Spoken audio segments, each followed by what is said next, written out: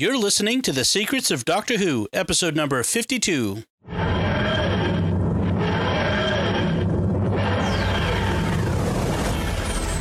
a doctor. I've lived for over 2,000 years.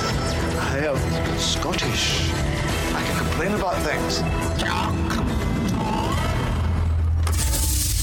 Shush. Hi, I'm Dom Bettinelli, and you're listening to The Secrets of Doctor Who, where we discuss everything about the hit BBC series Doctor Who. Today we're discussing two episodes, sort of. How about an episode and its prequel?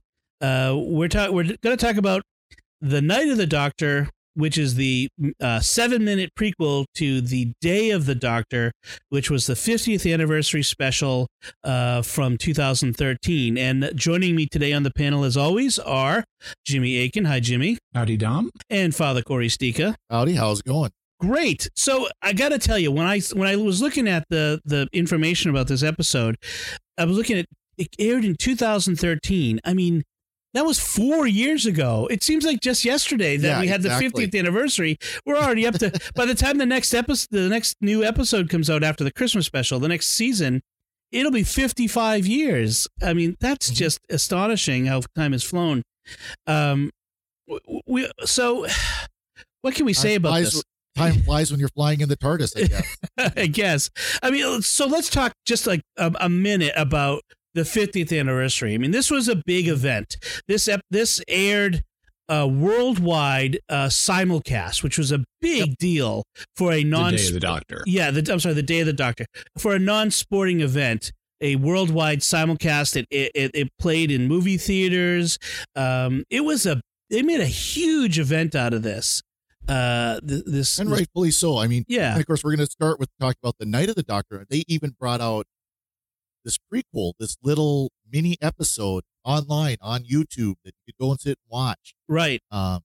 Which, I mean, was incredible too. I mean, we're going to talk about it. Yeah. It's actually one of two.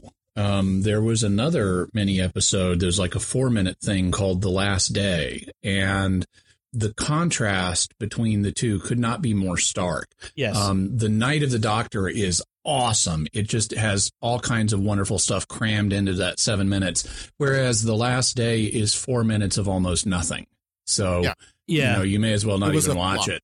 Well, there was no doctor in that. That one was it featured some Gallifreyan soldiers, right? Is that the one I'm talking about? Yeah, exactly. Yeah. Okay. That was sort of. I mean, it was almost like a weird trailer.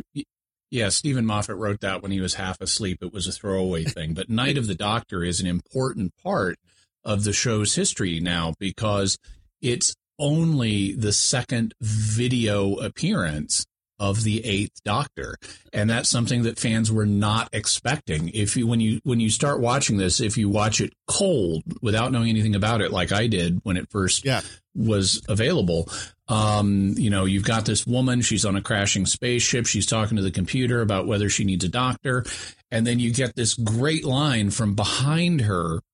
Paul McGann says, "I'm a doctor, but probably not the one you were expecting." And nobody was expecting that. That's right. And to finally get to see Paul McGann on screen again after all these years and then get his regeneration story in 7 minutes, it was so awesome. Yes. And it was interesting. I was doing a little research.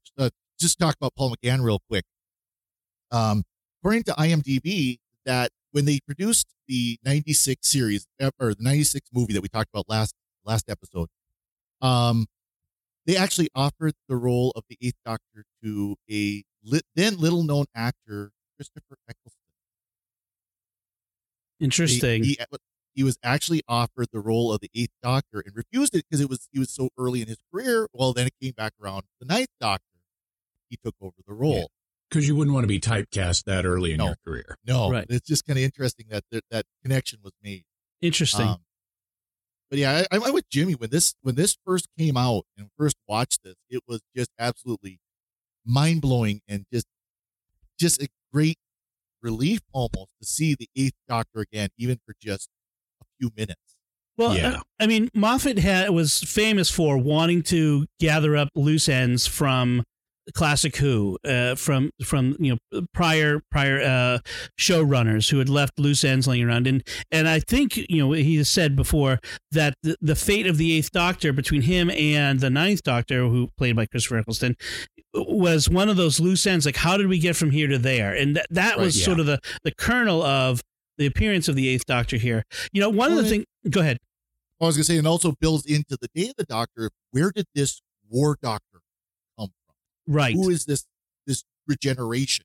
Where did it come from? And it tied up that loose end before it was even a loose end. So one of the things I kind of remarked on as I was watching this, having just watched the 96 TV movie, was how much older Paul McGann is here. I mean, it's almost 2 decades. So yes, he's much older. But also how different the Doctor is here. That was one of the things I forgot to mention last time was the post regeneration Doctor tends to be manic and a little crazy and wild until he sort of settles down. That's sort of become a trend. And that was certainly true of the McGann Doctor. But we never got another episode with him sort of as a veteran Doctor, settled down. This is who he is until now. And this is sort of a taste of what the Eighth Doctor might have been like as a regular series of New Who. So it was nice to see that. Yeah, and you get a lot of that in Big Finish because he had many adventures in Big Finish. And actually, at the end of this little 7-minute episode, they canonize Big Finish. Yep. And we can talk about that when we get there. So let's jump into it. So, Jimmy, you kind of set the stage. The Doctor materializes on this crashing spaceship. He's trying to save this woman, and she would rather die than go with a Time Lord. She just hates the Time Lords because we kind of get this idea that the Time War is destroying the universe, and everybody blames the Time Lords and the Daleks for this destruction. And so the ship crashes. The Doctor dies from his wounds, but is brought back for a period of time to make a decision. He's got 4 minutes of life in order to make this decision posed by the Sisterhood of Karn. Now, there's a lot there. What's the Sisterhood of Karn? Okay, so Karn is another planet in the same solar system as Gallifrey. And it has a kind of split-off civilization known as the Sisterhood of Karn. They were apparently originally from Gallifrey, but they had some kind of disagreement and migrated to Karn. They're all women, and it's kind of like they're kind of like Vestal Virgins. They're kind of like a mystery cult. They worship a sacred flame. They're tenders of the sacred flame, and they have elevated Time Lord science that's connected with regeneration. If you want to see them in their original appearance, it's in a Tom Baker 4th Doctor series called The Brain of Morbius. And it's a really creepy, really good series. Also, interestingly, kind of based on Frankenstein.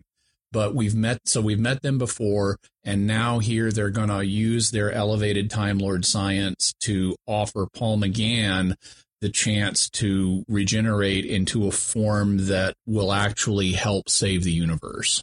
They give him some choices, but I don't want to skip too much ahead on that. So there's this great line that he gets where he's told, like, again, this is Moffat at his best, Stephen Moffat. She tells him he has 4 minutes, and he says, 4 minutes, that's ages. What if I get bored? I need a television and some books. Anyone for chess? Bring me some knitting. Like this rapid fire sort of, I know it annoys some people. This is the sort of stuff I love from Moffat. These great little bits. Yeah, just little lines, and there's multiple ones like that in here. When they're on the spaceship and the Doctor is taking Cass, that's the pilot, to the back of the spaceship where the TARDIS is. She says, "Why are we going to the back of the ship?" And he says, "Because the front crashes first." It's like, by the way, pro tip, that's true. And also, even though the airline industry doesn't like to talk about it, your chance of surviving a plane crash is higher if you're in the back than if you're in the front. Yep. That's true. So is also another reference to, as she talks about the sacred flame, he refers to the flames of utter boredom or eternal life. Yep. I mean, this sort of this disdain for the ongoing life. He seems very world weary and weary of the war. And so they offer him a regeneration and they give him a choice, showing that the change, what he becomes, doesn't have to be random. They have these chalices. Now they've already kind of early on. When they showed us in Tom Baker's era Romana's regeneration, it was very strange and played for laughs. But it appears that wasn't totally random either. So yeah. But at least it seems that much of the time it's random, and the Sisterhood has found a way to control for that. Okay. And I guess the choice is, do you regenerate and continue on as the Doctor you have been, or do you become a warrior because there's something unique about the Doctor that means that he can stop the Time War? I think become the man you need to be. Right. There's something unique about the Doctor that makes him uniquely capable. As she's sort of outlining the different things he can be, she does say man or woman. I noted that. That's younger. That's the first time we've had an explicit mention of changing sex and regeneration. That's right. He doesn't want. He refuses. He doesn't want to because he sees himself as a good man. A doctor, which is the same thing in his mind, but he chooses warrior, and then he lists some names.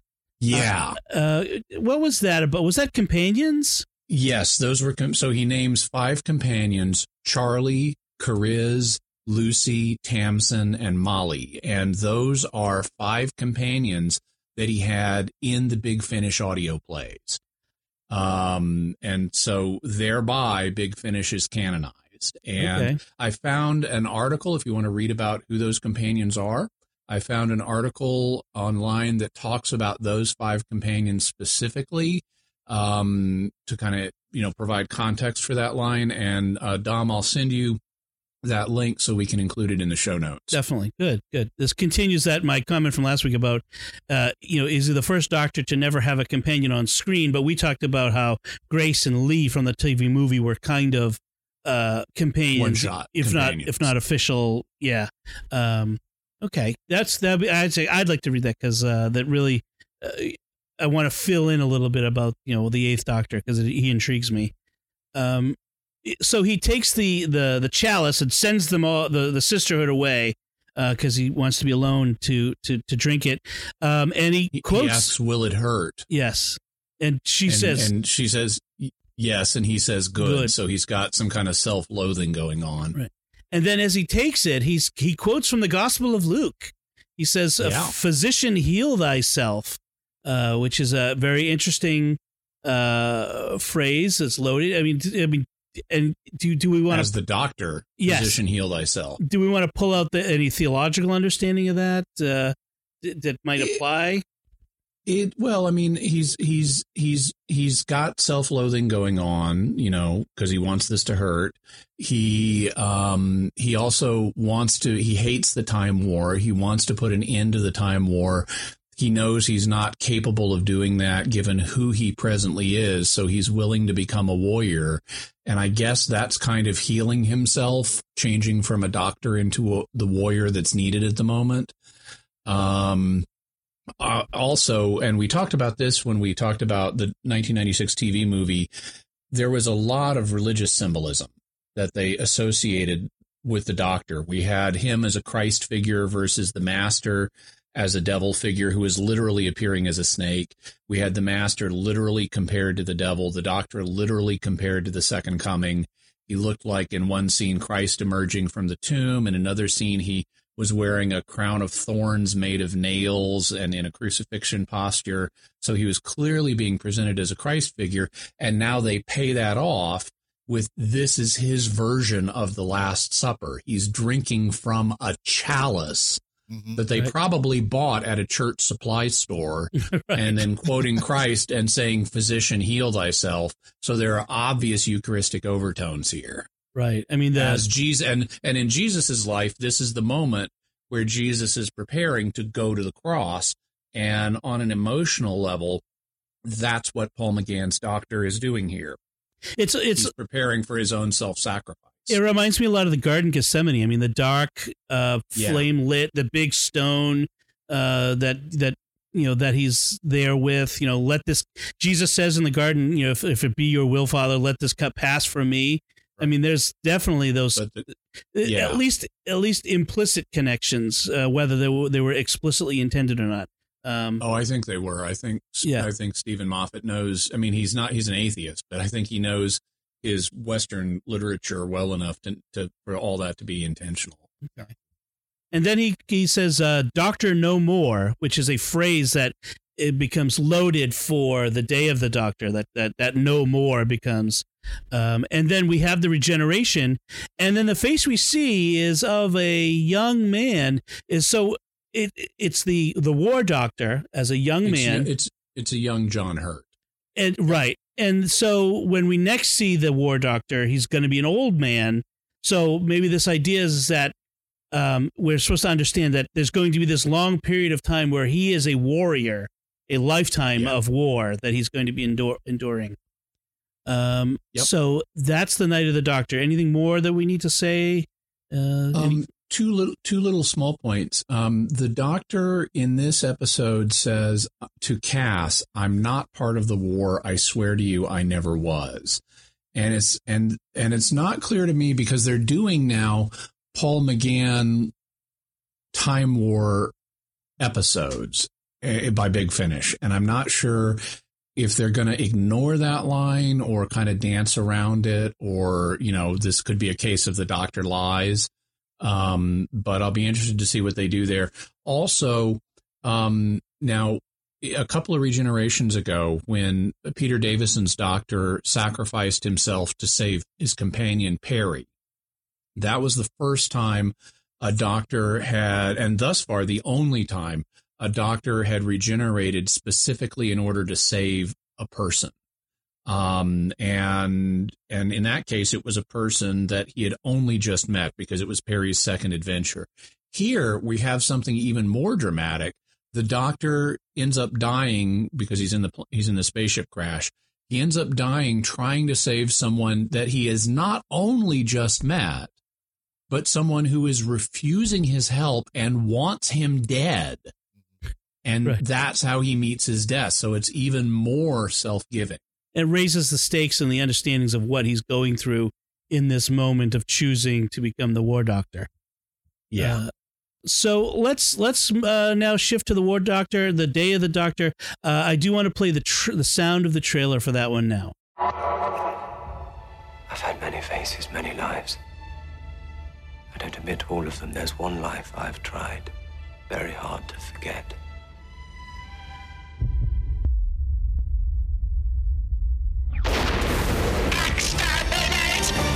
Great men are forged in fire. It is the privilege of lesser men to light the flame.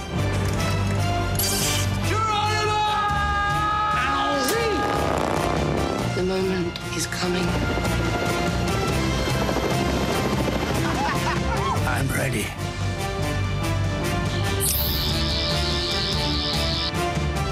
Oh, lovely. Why are we all together? Why are we all here? I remember this. Almost remember. Oh, you've redecorated. I don't like it.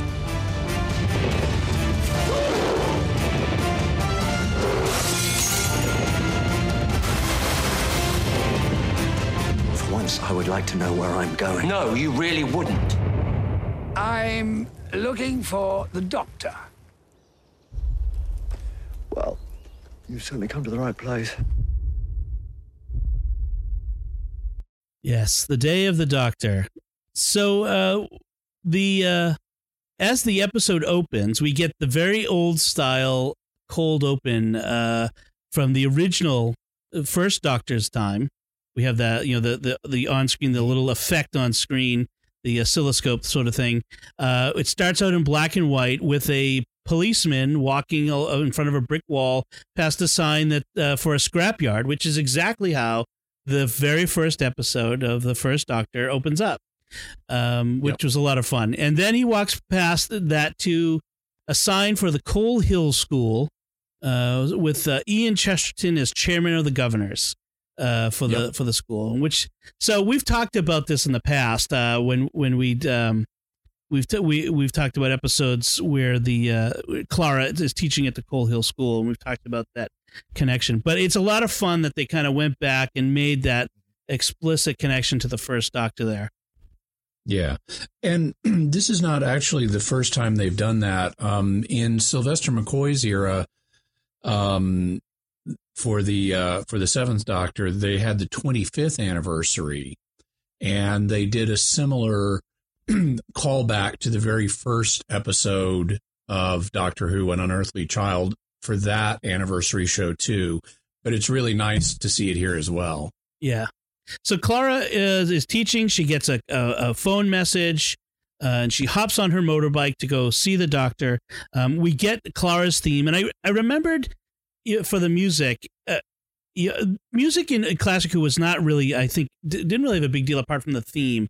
But in the time of Stephen Moffat, he really made music an essential part of the experience of the show, even more so than under Russell T Davies' era. And I really feel like the Clara's theme music was so good at creating an emotional moment. I mean, it really became part of the script in a sense. And so I just hearing it again, now that Clara is no longer part of the show, just hearing it again really reminded me of how much that really added to the sense of the show and Clara's really central role in the life of the Doctor. Another couple of pieces of music that have similar prominence. One of them is Amy's theme, which is this very haunting kind of floating tune. But then also, and we heard it in the teaser you just played, in the trailer you just played, the really driving dun dun dun dun dun dun dun dun. Yeah, that's the theme of the 11th. Yeah, I have that as a ringtone. Oh, cool. Well, I mean, like you mentioned, though, it was an element of Russell T Davies because there's again kind of that high that was used. I can't think of it now, but it was used for the sad moments. Rose. It was used for Rose. Okay, yeah.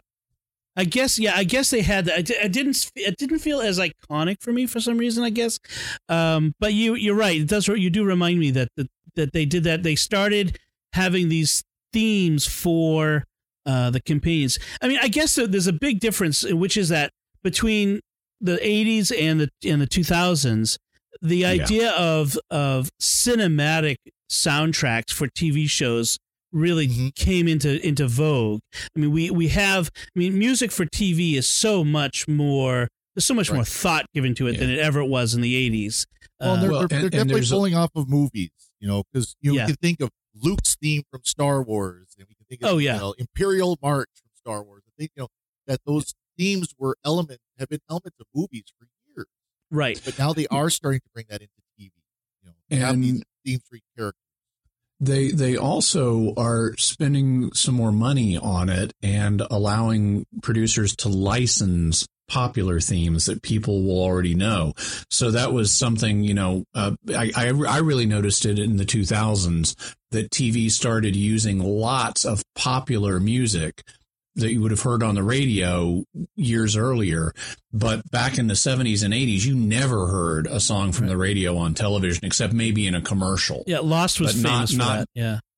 Yeah, and we even have had a little bit of that on Doctor Who, like in the End of the World episode where they go to the year 5 billion, we hear Tainted Love. Or we also heard Britney Spears at one point, which was a low point for Doctor Who, but nevertheless. Now, actually, just as interestingly, a callback to, I guess it was either the end of the first or the second Doctor. I guess it was the end of the first. There's a scene in a pub in London where we have the Beatles performing on television. Oh, funny. That's it. Yeah. Oh, that was the episode The Chase, and it was actually on the TARDIS. Okay. They had a device where they could pull broadcasts from throughout time and show them on the TARDIS. Okay, I was confusing it with the later series. I think it was the War Machines, where there's extensive pub scenes. Right. So, although they may be in that too. So Clara's on her motorbike and she rides right into the door of the TARDIS into the control room. Manages not to smash into the control the TARDIS control panel, which thankfully, and has a little witty repartee with the Doctor. There's this sense that there's been some time since they've seen each other. And then suddenly the TARDIS launches into the air without the engines engaging, and we find out that UNIT has taken the TARDIS by helicopter. I was unclear on this. On what was going on. Like, the Doctor calls Kate Lethbridge Stewart of UNIT, and she says, "Oh, Doctor, we found your TARDIS for you. We're bringing it here." Like, why would she have assumed that the TARDIS was unattended? Yeah, and why didn't she just knock on the door? Right. Exactly. Yeah. And of course, the Doctor chastises her about saying he doesn't like being picked up. Right. Yeah. What they're really doing here, because this is Matt Smith's penultimate episode. I mean, the next time we're going to see him, he's going to regenerate. Right. And so there's this sense that the Matt Smith era is coming to a close. And what they're doing is a callback visually to the beginning of the Matt Smith era, because that began with the TARDIS flying over London with Matt Smith hanging out the door. Yep. And so they give us that again now at the end of the Matt Smith era. That's true. So I like that Kate Stewart's ringtone, speaking of ringtones, is the TARDIS sound. And we see Osgood, which a fan favorite. Everyone loves Osgood. This is her first appearance. Yes. But I mean, in the sense of when she becomes a fan favorite from this episode, I think. I mean, she becomes a stand-in for the fans here. I mean, she is a fan of the Doctor in essence as a member of UNIT. Every time you see her, she always has some element of one of the early Doctors. Right. And here she's got the Tom Baker scarf. Another one, she's got the Sylvester McCoy vest in another episode later on. Things like that. So she's always kind of showing up with some element of the early Doctor. And so they drop off the TARDIS in Trafalgar Square with the Doctor hanging from the bottom. He's presented with orders from Elizabeth I, which we were supposed to, the Queen Elizabeth I. That's supposed to kind of wait, did I hear that right? They go to this special nice fake out. Yes, you're expecting Elizabeth II. Right, exactly. And then they take him to this special area of the British Museum where they have did they say dangerous artwork or just special artwork? Yeah, in the under gallery, it's artwork that's like too problematic for public display. Right, which means there's a lot of alien art in there. Yeah. We get this idea that the 10th Doctor married the Queen Elizabeth at some point because he's in a painting with her. And they've kind of told us or hinted at that before, because in The End of Time, which is David Tennant's regeneration story, he comes out of the TARDIS. He's been kind of delaying his final adventure, and he talks to an Ood, and Ood Sigma, I think, and tells the Ood that he alludes to Elizabeth I, says she's going to need a new nickname because she was known as the Virgin Queen. Right. So they are presented with this painting is Elizabeth's credentials to prove that it's really her sending this note. The painting is called Gallifrey Falls or No More, which we are eventually learn is actually the one named Gallifrey Falls No More. Spoilers. Yes, I know. I'm jumping ahead. I assume you've all watched the episode. Well, of course, this whole podcast is jumping ahead because we are skipping over basically all of David Tennant's time and most of Matt Smith's time to talk about this episode, but only because of the War Doctor. Right. We're doing a lot of jumping around in time here. We didn't actually say that. It's a very wibbly wobbly podcast. We didn't, because we didn't actually say why we were talking about this episode. So I suppose that I should put that in here, which is we're going through all the regenerations of each Doctor. And last time we did the regeneration of the 7th Doctor into the 8th, Sylvester McCoy into the 8th Doctor during the 1996 TV movie. And now We're doing talked about 8th to the War Doctor with the Night of the Doctor. Now we're talking about War Doctor to the 9th. exactly. Yeah. But Matt Smith and the 10th Doctor and the 11th Doctor end up in this episode, and it's primarily the 10th Doctor who's starring in this. Spends the most screen time on this. And we should talk a little bit about that because this would be a good point, because this is, the reason we're doing this episode is to talk about the transition from the War Doctor into Christopher Eccleston. And Christopher Eccleston isn't in this.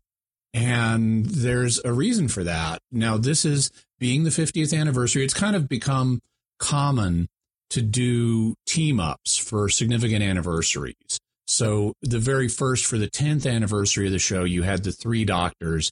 They had the first 3 Doctors team up on an adventure. Then for the 20th anniversary, they did an episode called The 5 Doctors. And it teamed up the first 5 Doctors. By that point, the very first Doctor, William Hartnell, had passed on, so they had another actor step in to play the part. But they did have all 5 Doctors.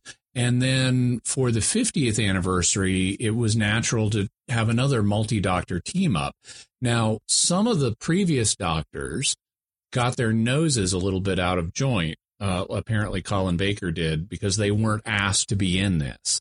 Mm-hmm. But frankly, I can totally understand why you don't want to do a 90-minute story called The 12 Doctors, because it's going to be nightmarish. Nobody's going to have any screen time. It's going to be terrible storytelling. And so you really have to narrow the focus. And so what they decided to do was invite the new Who Doctors. So they invited Christopher Eccleston, they invited David Tennant, they invited Matt Smith, and then they had the reveal for John Hurt as the missing Doctor. But Christopher Eccleston had such a sour taste in his mouth after the one season he did, that he didn't want to do this. He didn't want to come back. And so that's why he's not in this. And I can only imagine they transferred a lot of his lines to the other 2 Doctors, or the other 3 Doctors that are in it. Now, as I understood it, that actually originally they had written it for Christopher Eccleston and the other 2. Mm-hmm. But the War Doctor they had to create when Christopher Eccleston said no. Well, that could be. I could be wrong on that too, but that the initial impression was that the 8th Doctor was supposed to be the War Doctor. Oh. And when Christopher Eccleston said, I don't want anything to do with this series ever again, I'm not coming back, get it. Then they created John Hurt's War Doctor.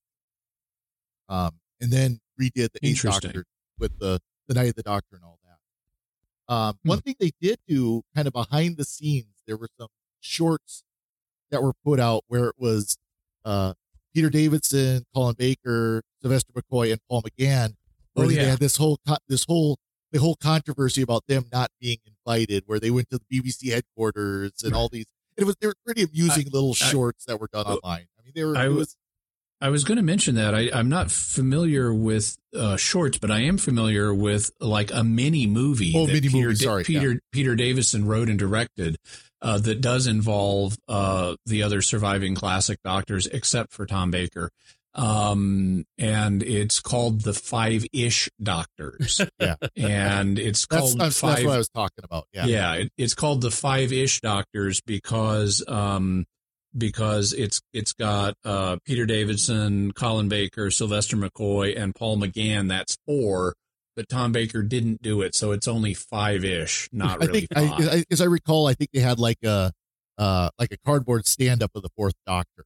Yeah, but it's really funny, and you should definitely check it out. And it implies that they are actually in the 50th anniversary special, even though you never really see them.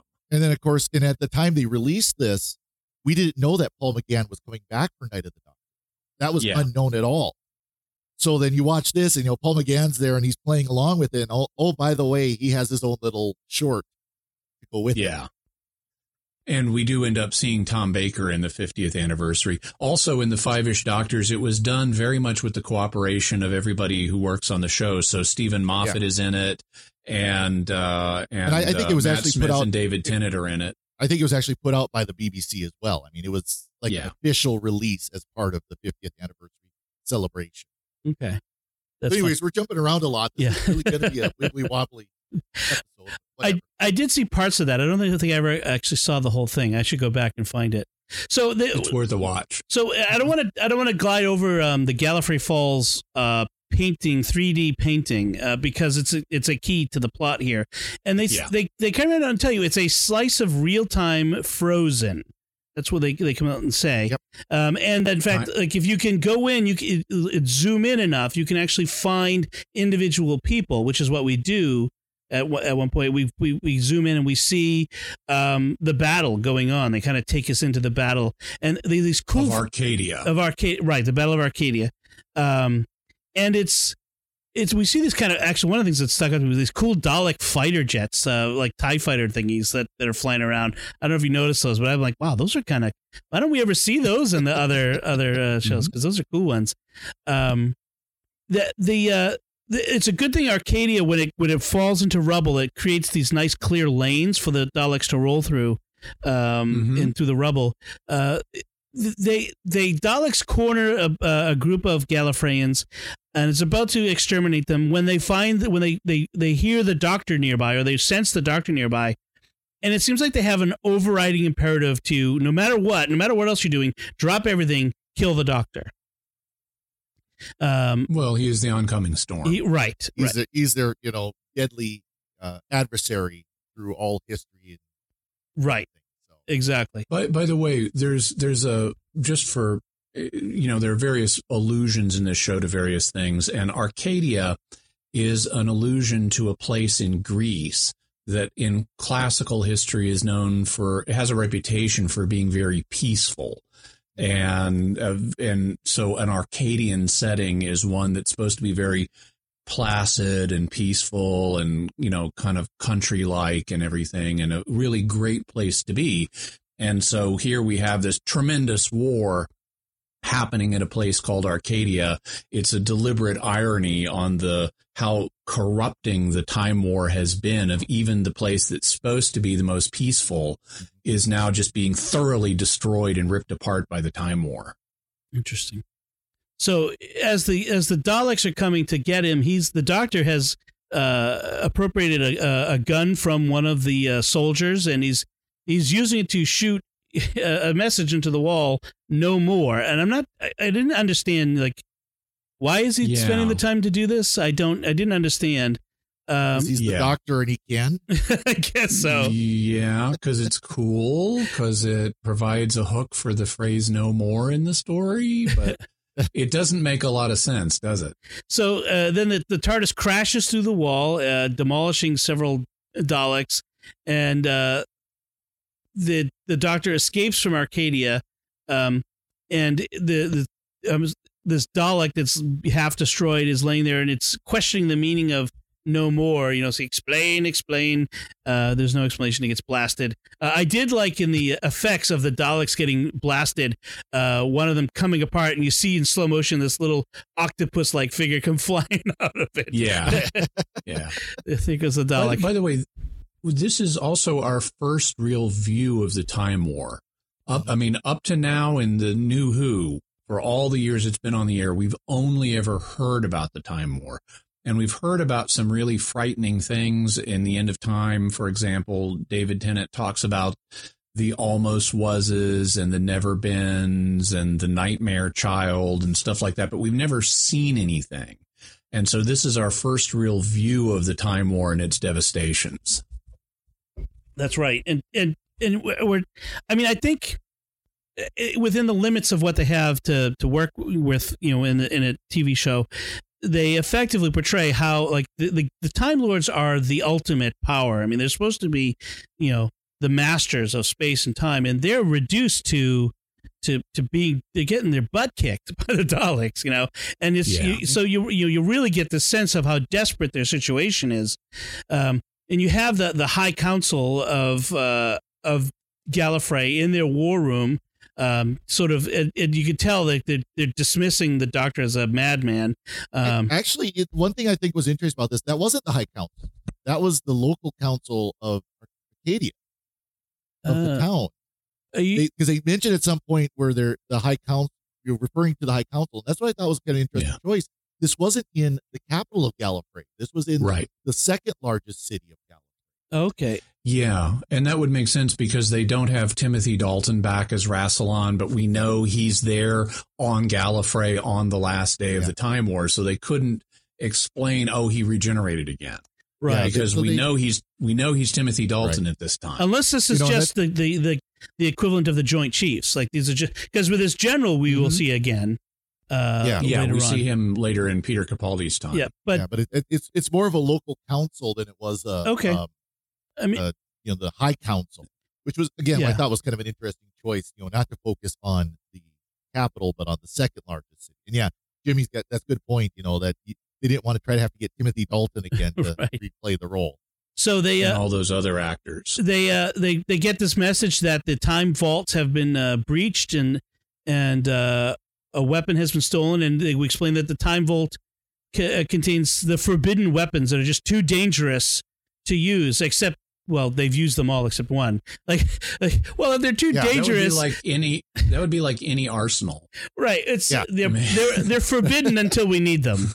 Nice situational ethics on this on behalf of the Time Lords. And it sort of says something, doesn't it? Like, no matter how high-minded your principles are, if you invent a weapon, no matter how often you say, "Well, it's a weapon we would never use." There's always going to be someone who has that situation. When the situation arises, they're going to say, well, now we have to use it. That a weapon, I think that's what we're trying to do. What they're saying here is a weapon sitting on the shelf is a weapon waiting to be used. If you're keeping it around, you're holding open the possibility of using it. Right. Exactly. Right. And so what we find out is that the Doctor has stolen the weapon of ultimate mass destruction, the Moment, which is so powerful that its operating system has become sentient and has a conscience. And they ask the question, how do you use a weapon of ultimate mass destruction when it can stand in judgment of you, as in, it can refuse to go off in a sense. Mm-hmm. What is it that the Moment could even turn on you? Right. Exactly. What is it that the Moment can do? I don't know if that was ever made explicit. Well, and in some of the tie-in media, I think that they had a different explanation for what the Moment was than the one they give us here. In this, in its initial form, it's presented as kind of a box. It's kind of an ornate box with Time Lord writing on it, and John Hurt isn't initially sure, and we should talk about who John Hurt is in a moment, but John Hurt initially isn't too sure how to use it, and he talks about it having a kind of clunky interface and says, why can't there just be a big red button? And then he meets the interface in the form of Rose Tyler as Bad Wolf, and then later it takes another form where it does kind of protrude a big red button for him to push. So it takes different forms, but apparently what it does is, if I understand it correctly, is it incinerates everything on and in the vicinity of Gallifrey and time locks the area. So it's basically the equivalent of a giant nuclear bomb with a time lock, I guess, that is going to wipe out both the Time Lords and the Daleks and seal off the Time War to prevent this part of history from being undone in the future. Okay. So no one can ever bring back the Time Lords and the Daleks as long as the time lock is in place. Right. But it destroys and freezes this one moment. Okay. It freezes and destroys it. Okay. So by the way, we mentioned John Hurt. Yep. In case you're wondering where you've seen him before, he's a very famous British actor. You may have seen him play the Emperor Caligula in the very famous I, Claudius series from the 1970s. He was awesome as Caligula. He was also the Elephant Man under all that makeup. If you saw the Elephant Man, he did the voice of a rabbit in Watership Down. And for fans of A Man for All Seasons, the movie about St. Thomas More, he plays the traitor Richard Rich. And that's one of the kind of recurring themes of his career as an actor. He often plays these characters with a dark side. So he, as Richard Rich and as Caligula, he's outwardly, this attractive, charming guy, but he has this horrible dark side. And that's part of, I think, why they cast him as the doctor, as the war doctor, because he comes across, he can be very charming, but he also can come across as very broken and dark. Interesting. And sadly, he passed away early this year as well. Yeah. Right. Yeah. But not before recording War Doctor Adventures for Big Finish. Nice. Yep. Nice. More on my list. Yeah, exactly. So the doctor, he sends out this ominous warning, broadcast to everyone: Time Lords of Gallifrey, Daleks of Skaro, I served notice on you all. Too long have I stayed my hand. No more. Today you leave me no choice. Today this war will end. No more, no more. I mean, so you get the sense that the doctor's kind of saying, look, I have the ability, I've had this ability. I've let you wage war because to stop you would have required something worse. I mean, this is you get the sense that he's not just another Time Lord. He's the ultimate Time Lord. He's the most powerful Time Lord, or at least that's what he's saying. And that's something they've hinted at before. We know that there are these certain great Time Lords like Omega and Rassilon. And back in Sylvester McCoy's time, there was a script editor named Andrew Cartmel who wanted to imply that the Doctor was essentially a version of a third great Time Lord from the dawn of Time Lord history, who he called the Other. And so there would be Omega and Rassilon and the Other, and who was somehow tied in to to our Doctor. And that was known as the Cartmel Master Plan. And they started dropping hints about this, but it never really paid off on the show. It got canceled. But in the 25th anniversary, Morgan Le Fay looks into the Doctor's mind and says, you're not just another Time Lord. You're something much more than that. And here they're kind of playing with that again. He is kind of like the ultimate Time Lord. Whether he has a connection to mythic Time Lord history or not, he's functionally taking control of this situation and is going to impose his will on the rest of the race. So we see him here. He lands somewhere in a desert-like area, and he marches across the sand with a burlap sack, enters a barn-like dwelling where apparently they have tractors on Gallifrey because they're big tractor wheels. Tractor tires. Yeah. By the way, we see this barn later. This is apparently a barn that the Doctor played in and even slept in as a little boy, because in the Clara Oswald era, she visits this barn when the Doctor is like a little boy before he's gone to the academy. And then we see it again in Hellbent, the final Clara Oswald story, where when Peter Capaldi's Doctor shows up, there's a woman tending the barn who initially tells him that he's not supposed to be here because this is for the boys. And then she realizes who he is, and it's like, oh, he's one of the boys. And that raises a question of who's the other boy, which seems to be a gesture to the longtime theory that the Master is the Doctor's secret brother. Interesting. Right. So a barn of import, despite its look. So he, like you said, Jimmy, he encounters the Moment's interface, which has taken on the appearance of Rose, who the War Doctor would not know at this point. Right. She calls herself Bad Wolf as well. Another good Moffat line: "Stuck between a girl and a box. It's the story of your life." I like that one. And they kind of go back and forth over this, and she kind of presents him like, if you set this off, you're not going to die. You're going to have to suffer a consequence, and your consequence is to live after having killed all of Gallifrey and the Daleks, which is something that we expect as fans because we know that the Doctor goes on to become the Ninth Doctor and live with those consequences. So they're kind of playing with our expectations here as we go on. And then we have these time fissures appear, and a Fez comes flying through.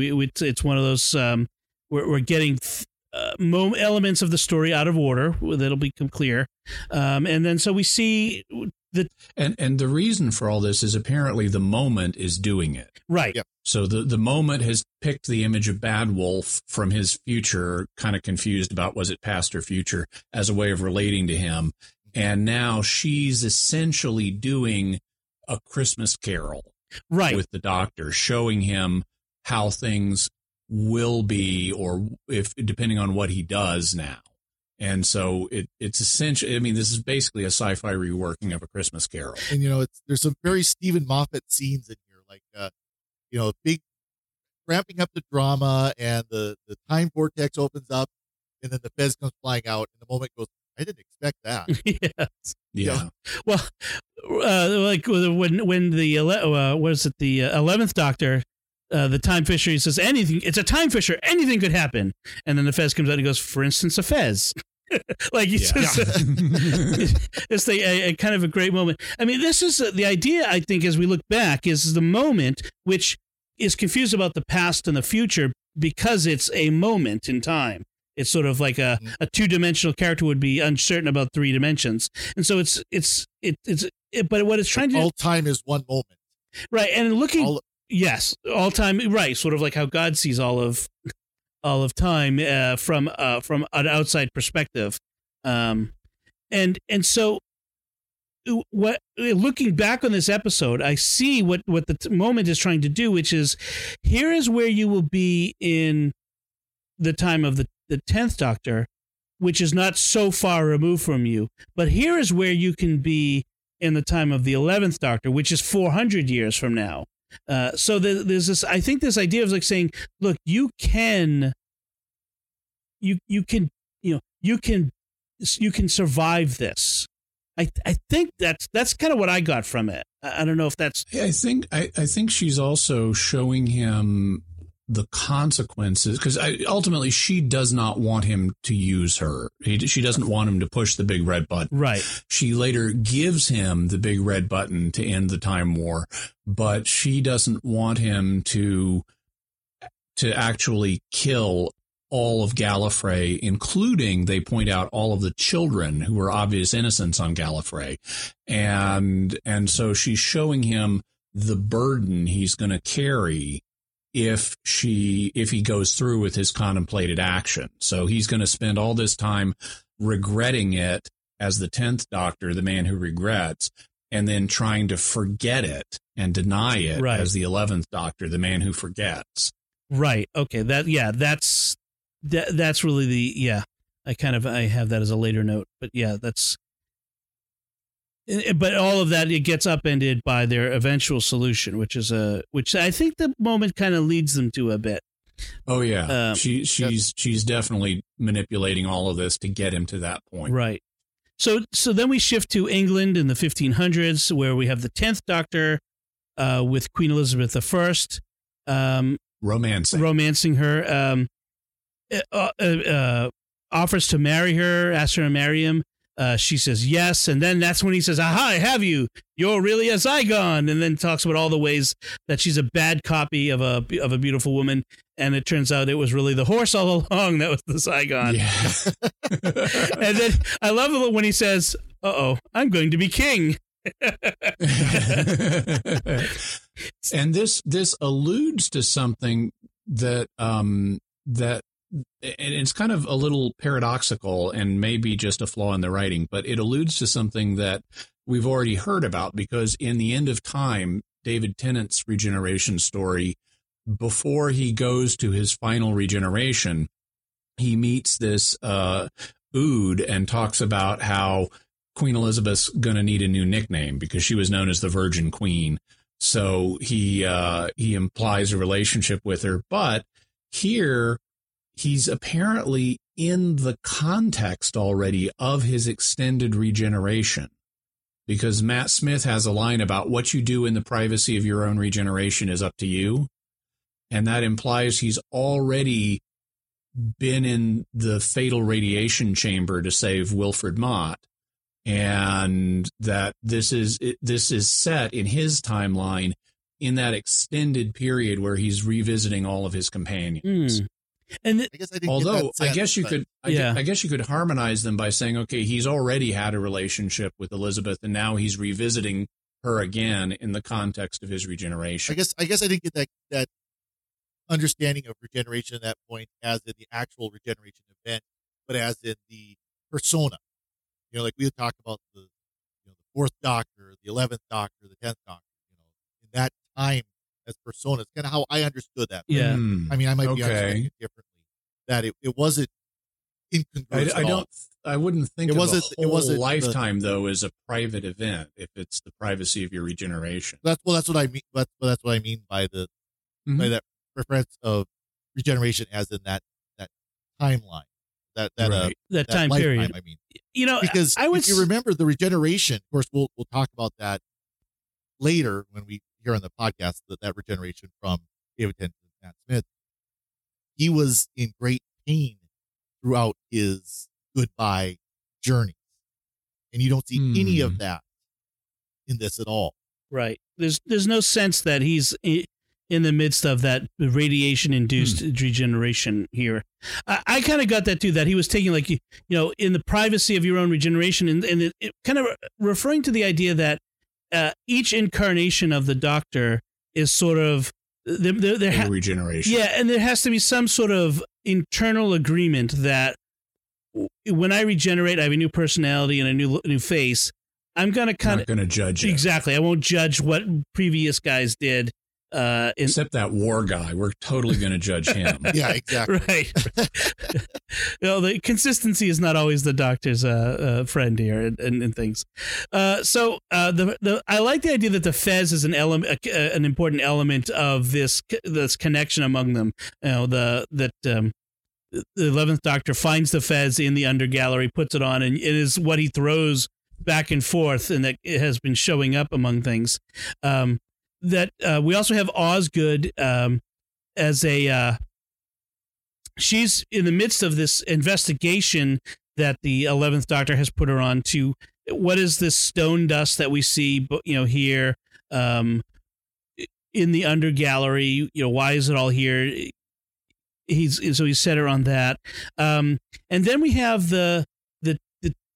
this movement that the 11th Doctor jumps back in time, jumps through the time fissure into the time of the 10th Doctor. Although I don't want to skip over the element of these paintings, because they'd be important without the people in them, with the glass busted out from inside, which we'll find out later has to do with the Zygons and these statues that were reduced to stone dust and replaced by Zygons who apparently can stand very still for long periods of time. Exactly. They can cover themselves up with sheets and pretend to be statues. Yes. Covered by sheets, apparently. Right. And Osgood at her best. I mean, this is some great moments here with Osgood. By the way, notice we have the reference to the dating controversy about when the unit stories are set. Exactly. Right. 70s or 80s, depending on your context. Right. We get once Matt Smith, once the 11th Doctor jumps back to Elizabethan England, we get lots of two Doctor jokes. We have the two Sonics and this compensating much with the sonic screwdriver thing. I do like they both put the glasses on and they're like, oh yeah, I like your glasses. We get a reference to reversing the polarity, which it's not just a Doctor Who thing, but every science fiction story ever reverses the polarity to fix things. And they kind of talk about, but they reverse the polarity by reversing. Yeah, and the third Doctor specifically is known for reverse the polarity of the neutron flow. Right. And so you have this reference, like, if we're both reversing the polarity, we're canceling each other out. We're confusing the polarity. Exactly. Yeah. The War Doctor comes through, and we get this. He talks about how first he mistakes them for the companions of the Doctor, saying, "Oh, these companions are getting younger all the time." And then makes a reference to Matt Smith's inability to talk without waving his hands around, which is a funny reference. Meanwhile, Kate has taken Clara to the Dark Archive underneath unit headquarters in the Tower of London. Is this something from Classic Who? No, this is new. Okay. And so the Dark Archive is a lot like the Time Vault, isn't it? The Time Lord's Time Vault, where it contains things that are so dangerous that we don't even want the Doctor to know we have them, which is And just to clarify what it is, it's kind of like the Undergallery, or it's kind of like the Time Lord's Time Vault. But what we see there is a bunch of stuff that UNIT has collected in connection with the Doctor. So there are profiles of all of his previous companions, and there are lots of pieces of alien technology that they've picked up from different races. We see parts of things, like we see a Cyberman's head and things like that. And so this is basically, it's also kind of like Torchwood, but it's kind of their current focused Doctor-oriented study center. Right. And it's so secret that anyone who works in there has to have their memory wiped when they leave, so that they don't remember even having been there. We learned that Clara has been there once before, and then had to, and then doesn't remember it. Right. That the guard at the door, every time someone comes through, says, "Hey, it's my first day," and Kate, funny aside, says, "He's been here 10 years." Exactly. So in this vault, one of the things that happened was that one of the UNIT scientists way back in the when they first saw the Gallifrey Falls painting, got a phone call telling him to move it to someplace. And so we see that the painting is here in the Dark Archive. We don't know why yet at this point, but it's here. And then there's the what is it? The wrist device, the time. The vortex manipulator. Vortex manipulators. Yeah. I all of these different gadget names, I keep getting it mixed up in my head. So the vortex manipulator that Captain Jack had is down there, except they don't have the activation code because only the Doctor has it. And it turns out that Kate is a Zygon using Clara to try to get the code from the Doctor, because the Doctor and the three Doctors have been put in the dungeon beneath the Tower of London by the Zygon Queen and Queen Elizabeth. And so the 11th Doctor writes the activation code on, scratches it into the stone of the dungeon, so that in the future, Kate can then go and send somebody to go take a picture of it, and that's the code. Okay. So we clear on that? It's very, very complex. And it happens to show up just as the Zygons are attacking, and Clara can grab the vortex manipulator and punch in the code and book. Right. Luckily, there's someone uses their iPhone to take a photo. I don't know if you noticed that. They use an iPhone to take a photo. But there's this nice scene in the dungeon between the three Doctors, which is where we kind of get this idea of like the war-weary War Doctor. He kind of even makes this comment, like, "What makes you ashamed of being a grown-up?" he says to the two other Doctors. And they both kind of like remind him, like, we know what you've done. We know what we've done, and this is how we're dealing with it. The man who regrets and the man who forgets. And it talks about, how after 400 years, the 11th Doctor has sort of gotten over it, quote unquote, but by suppressing it, by forgetting. And even like, the whole thing about, have you counted the number of children on Gallifrey that day? And the 11th Doctor kind of says, I don't remember. But of course he does. Yeah. Yeah, the 10th he Doctor knows the exact number. Kind of poo-poos it off. The 11th Doctor says 2.2 billion, or I think something like that. Right. Yeah. Also, I think there's something kind of meta going on here, because in New Who and especially in the 10th and 11th regenerations, the actors playing the Doctor have gotten much younger. And so Matt Smith is actually the youngest actor ever to play the Doctor. And there's a much more younger, juvenile feel to things. But that's not where the Doctor came from. Originally, he was an old man. And for a long time, he was a very mature man. And that's where the series is heading also, because Matt Smith is about to regenerate and we're going to get Peter Capaldi.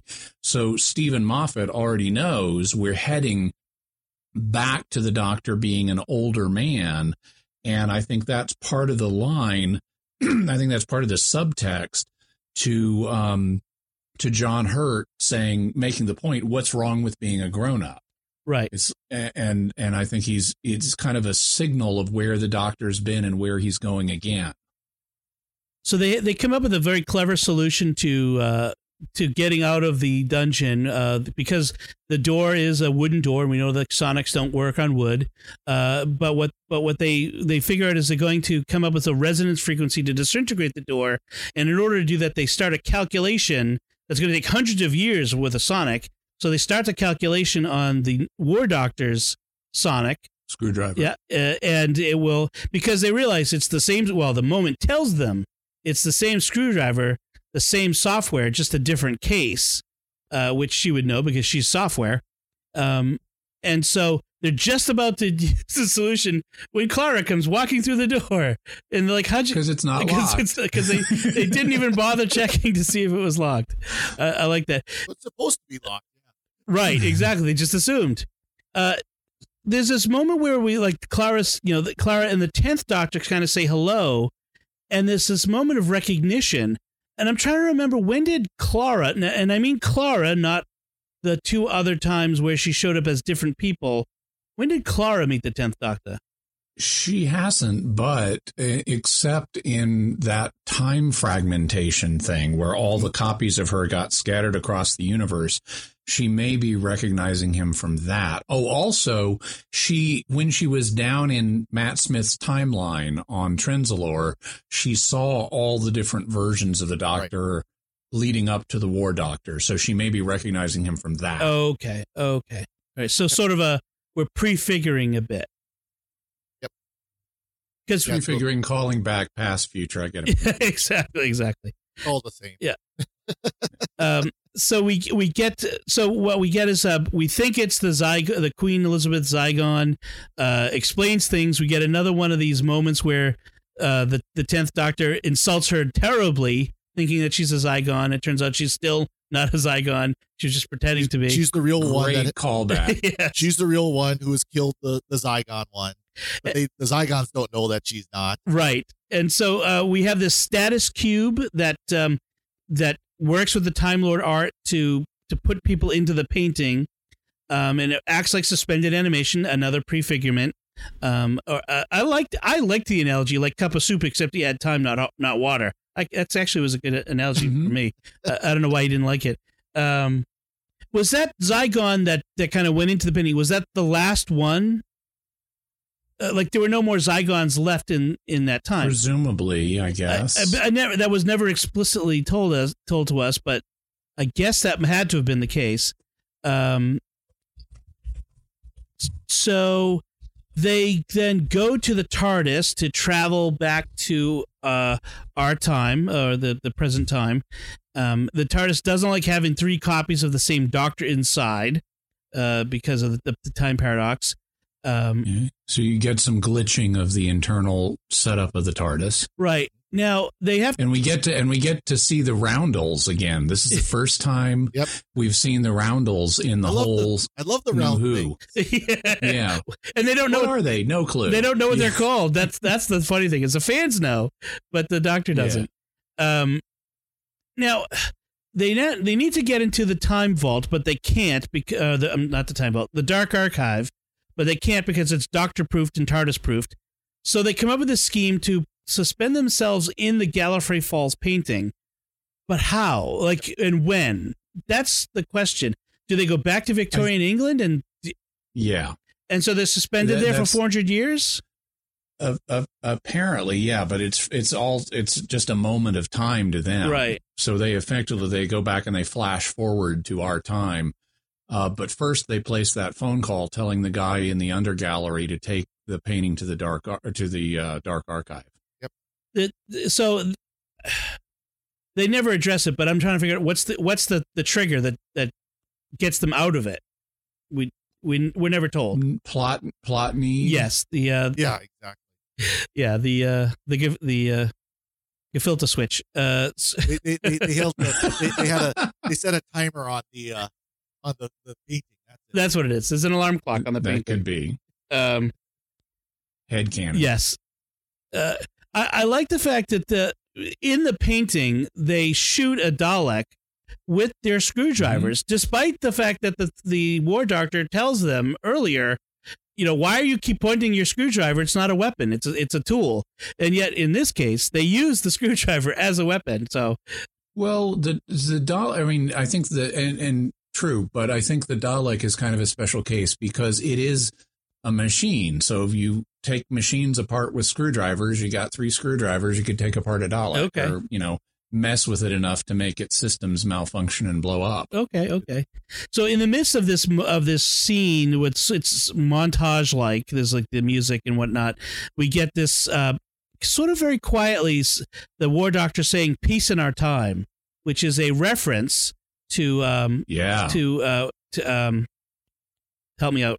The Prime Minister before Winston Churchill at the time of World War II, he went to Nazi Germany to negotiate a treaty or an agreement that would prevent Neville Chamberlain. Thank you. That would prevent World War II, and Hitler sold him a bill of goods. He came back waving this piece of paper saying, "We're going to have peace in our time," which later became one of the most infamous lines of the 20th century because, of course, it led to the most destructive war in human history, and he came off as a total dupe. Right. I'm kind of curious that they would use it here. I mean, the audience, especially the British audience, would certainly know that reference, and I'm kind of curious what it is they're trying to convey with him saying that maybe we really will have peace in our time, or maybe we need to be skeptical or something along those lines. Or that the War Doctor is so war weary that he just doesn't believe it's possible. So they come back, and at this point, Kate, the real Kate Lethbridge Stewart, and Osgood and the other scientist are confronting the Zygon versions of themselves. And Kate has set off a doomsday countdown, because you have to have a countdown. You can't just push a button and have things blow up, unless it's the moment, apparently. So you have this countdown that's going to destroy London for the sake of saving the world from the Zygon invasion. In 5 minutes. In 5 minutes. Now, again, some prefiguring of this very same situation, pretty much, with Peter Capaldi's 12th Doctor. We're going to have this in the Zygon invasion episodes. So it's a very interesting callback to this that we're going to have again. And the solution is to take away everybody's memories of who they actually are for a half an hour while they hammer out a treaty, which is a very interesting way of solving this. It's very Solomonic. It is. Well, it's awesome. And so they've cleverly set it up because they've already established everyone who goes to the Black Archive has to have their memory wiped when they leave. So they've already established they have memory wiping technology here. Mm-hmm. And so that's nicely set up. And then as a philosopher, I love this solution because this is an actualization of a view by a philosopher named John Rawls, who is considered like the most important political philosopher of the 20th century. According to John Rawls, in order to establish justice, you need to pretend that you're in what he called the original position. And the original position is where you don't know what role in society you're going to be playing. So you have to design the rules of society as if you could end up in any position. And if you and the other people who are designing it are happy with with what you've designed, knowing that I could end up at any random point in society, then it's an ultimately just or fair way of designing society. And so this is essentially the same thing, where you have, if they're negotiating a treaty, not knowing which side they're ultimately going to be on, and that ensures that they're being fair in how they arrange the treaty rather than self-interested, because it's a way of neutralizing self-interest. And as a philosopher, I just love seeing John Rawls's idea put in concrete form here in this sci-fi show. And this treaty, like I said, becomes a key element in that later episode, the two-part episode with the invasion of the Zygon invasion. And so while an inversion, right. And while they're having this negotiation, Clara has a moment with the War Doctor, and they're kind of having this conversation where this line comes up with, he's talking about like the regret that he's going to feel, once he pushes this button, which he still intends to do. And she says, how many worlds has his regret saved? And I thought that was really interesting, because what it shows is the actions we take are not the end in and of themselves, but they set us forward on a path, and that path can lead to good and can lead to evil. It's what we do with that path. Just because we start in a bad place doesn't mean that all the ends must be bad, and I'm not saying the end justify the means. I'm not saying that at all, but I'm saying, where we go from something bad that happens is what we make of it. We can use the bad that has happened to us to bring about good.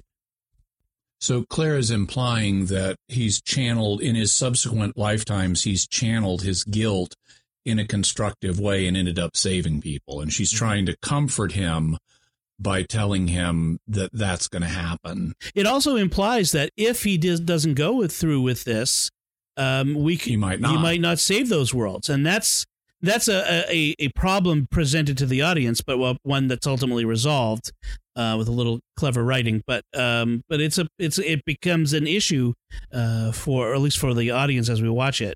So he disappears back to the barn on Gallifrey, and he's got his hand on the big red button he asked for. And then the two TARDISes materialize behind him, at which point I notice that the TARDISes are not exactly alike.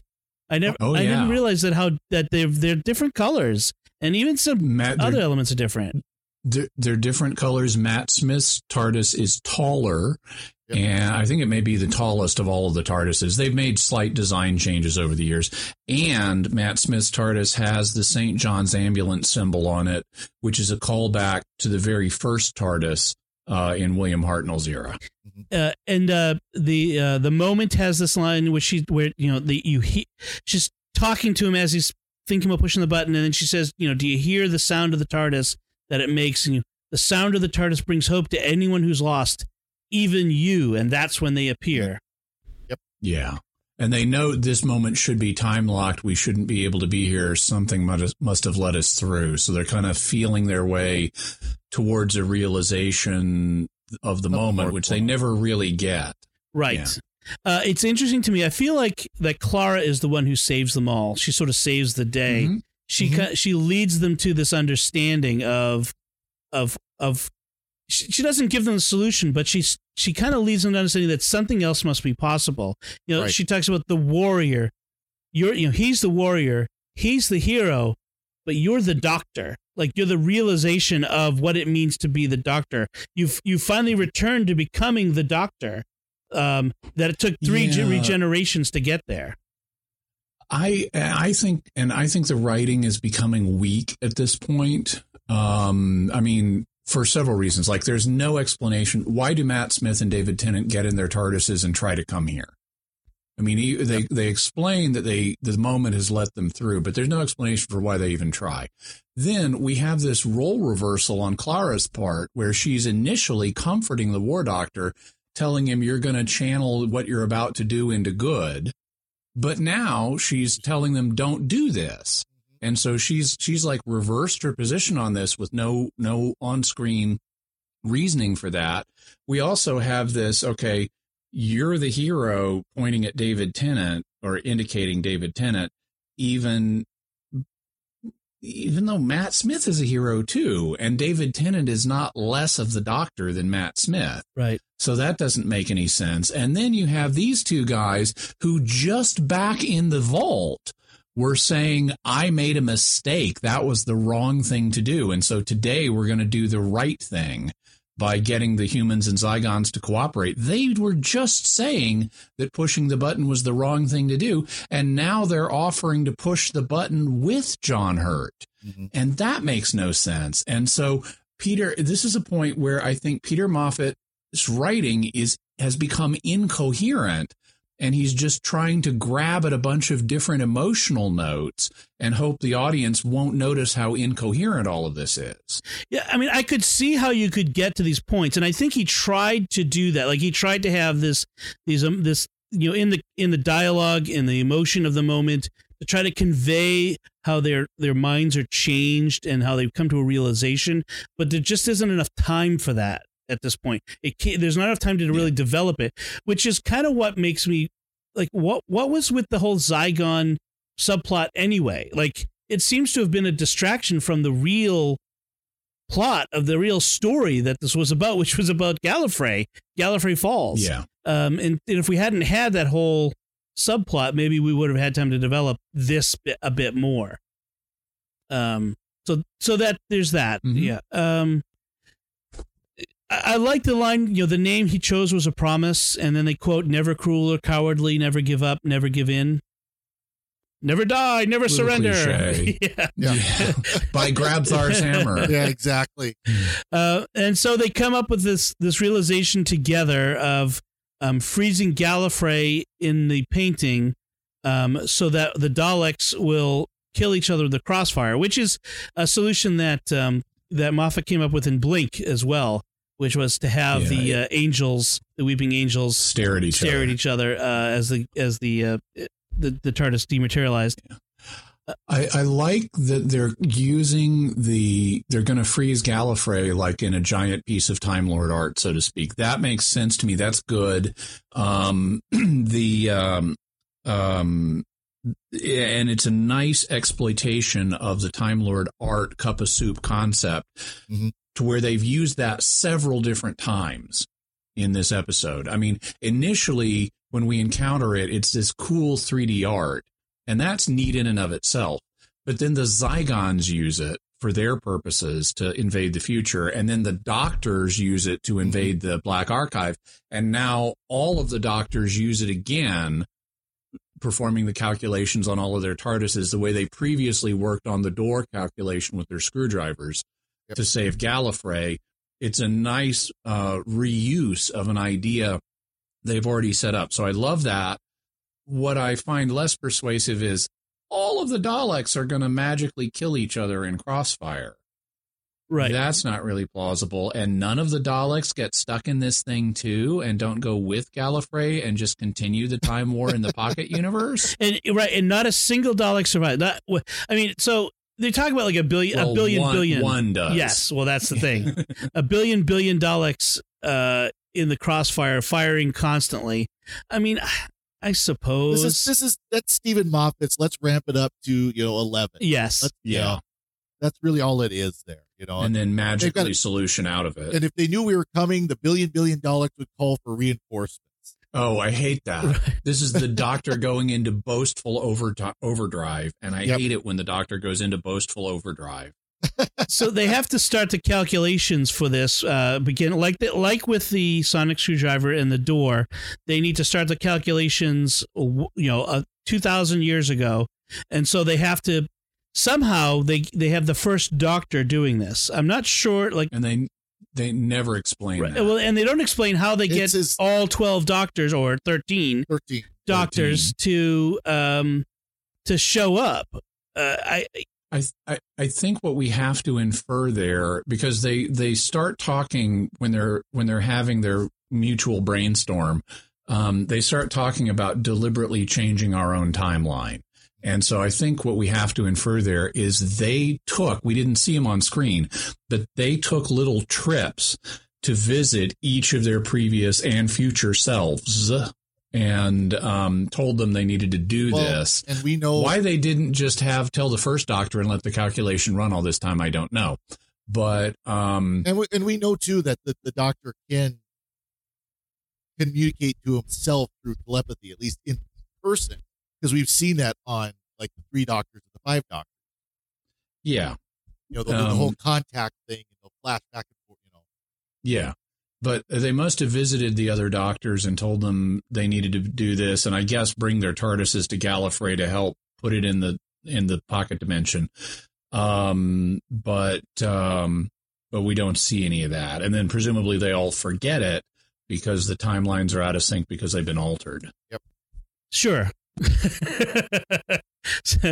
That's one of the things we have to just, I mean, like you said, everything kind of happens very quickly near the end, and I think some things kind of fall through the cracks in order to fit it in.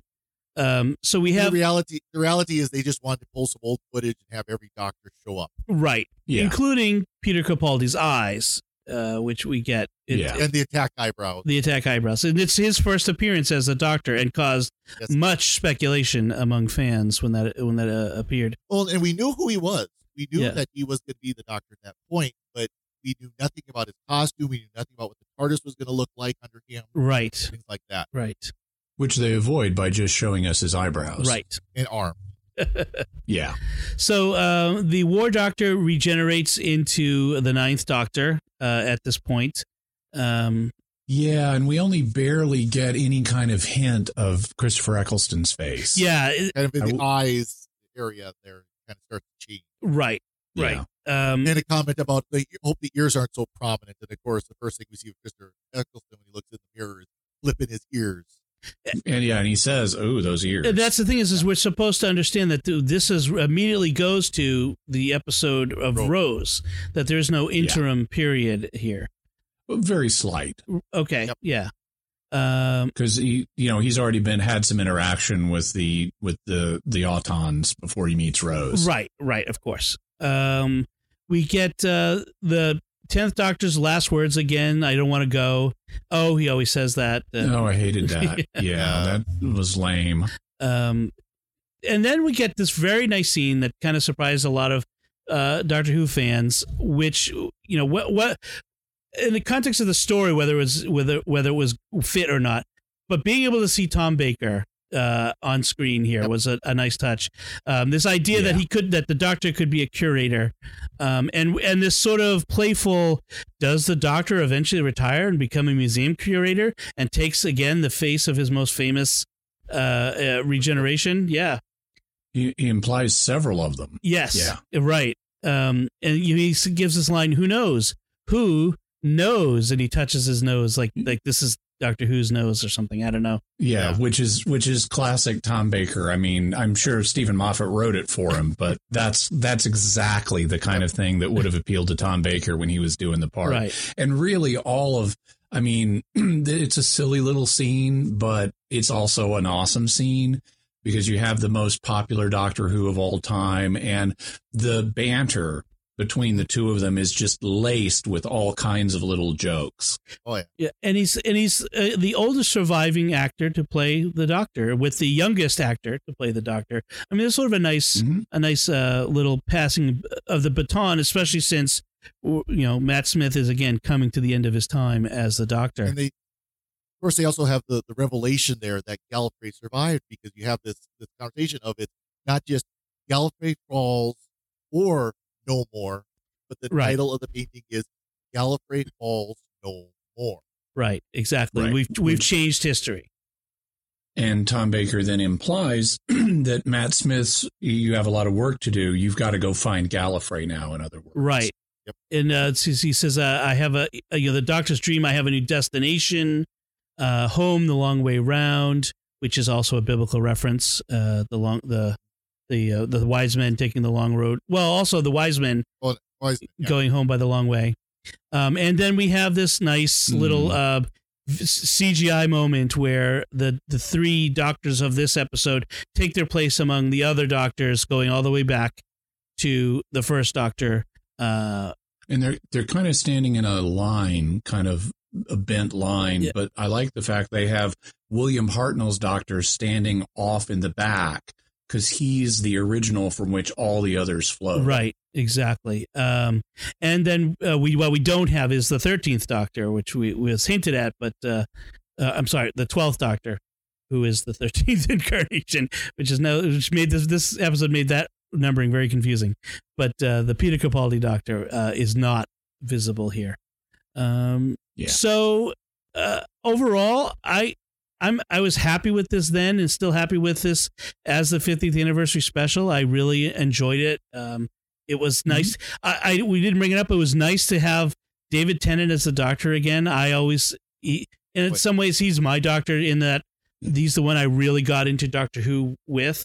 And so it was nice seeing him. He's aged. He's kind of visibly aged a little bit by the time of this. Yeah. I was a little surprised.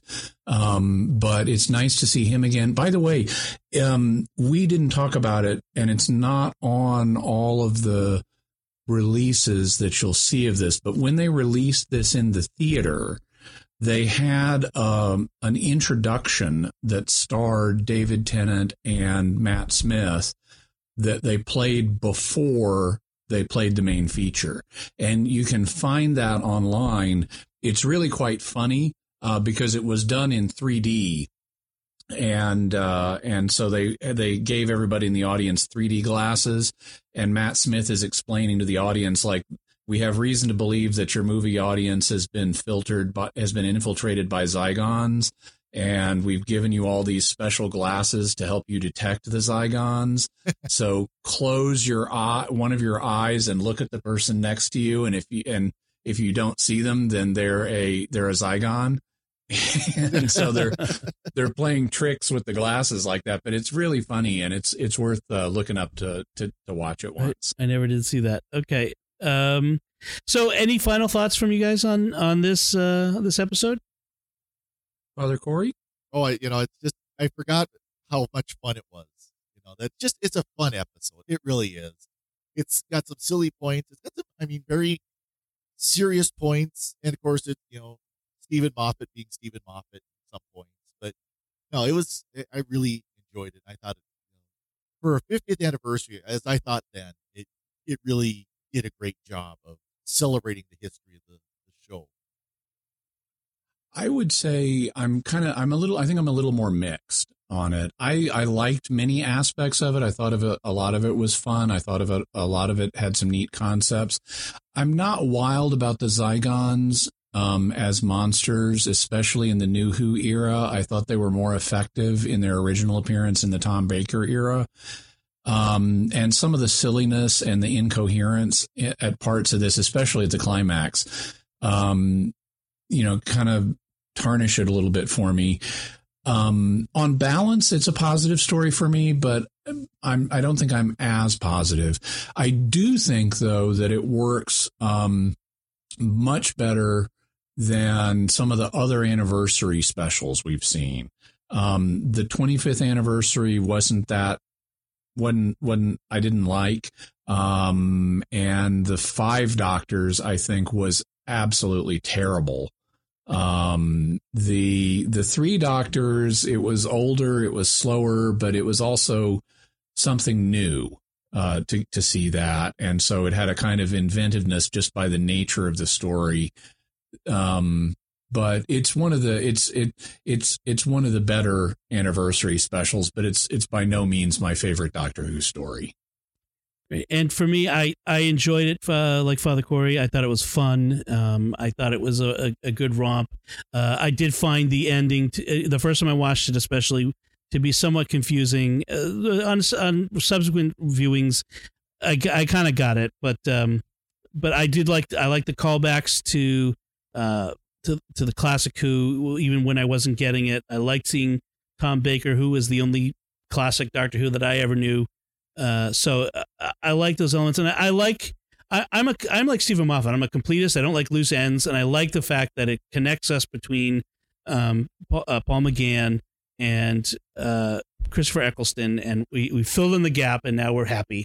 But by the way, in that regeneration, so we're not told the cause of regeneration, but the line we get from John Hurt is wearing a bit thin, which is the same line that was used by William Hartnell before his regeneration. And so the implication may be that he's dying of old age, or it may be that the rigors of the Time War have been so hard on him that's kind of why he's aged and is now regenerating. I wonder too, maybe it's the idea, whatever the Sisterhood of Karn did for him, it was limited to the war. That's kind of how I took it, that with the end of the war is the end of the need for a war doctor, and that he resorts back to his natural regenerations.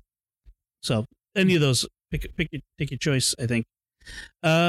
So that's it from us. We'd love to know what you think of the night and day of the Doctor, the whole 24 hours of the Doctor. Let us know. Visit us at trideo.com, TRIDEO.com, or the Secrets of Doctor Who Facebook page. Leave us some feedback, some comments. Send us an email to drwho@sqpn.com. We'd love to get audio feedback. Send us some, and we'll play it on the show. Keep it short, maybe a minute or so if you can. A couple minutes, not too long. You can send it with your computer, or you can record it on your phone using the voice memo function, perhaps. You can find links to all our personal social media and websites on our show notes on trideo.com. We'll be back next week when we'll be discussing the 9th Doctor regeneration story found in the episodes Bad Wolf and Parting of the Ways. Until then, Jimmy Akin, thank you for joining us and sharing the secrets of Doctor Who. Are you saying I'm secretive, Dom? Yes, we are the secrets for Doctor Who. And Father Corey Stika, thank you as well. Always a pleasure. Once again, I'm Dom Bettinelli. Thank you for listening, and remember, great men are forged in fire. It is the privilege of lesser men to light the flame. When will I see you again? Soon, I expect. Or later. One of those.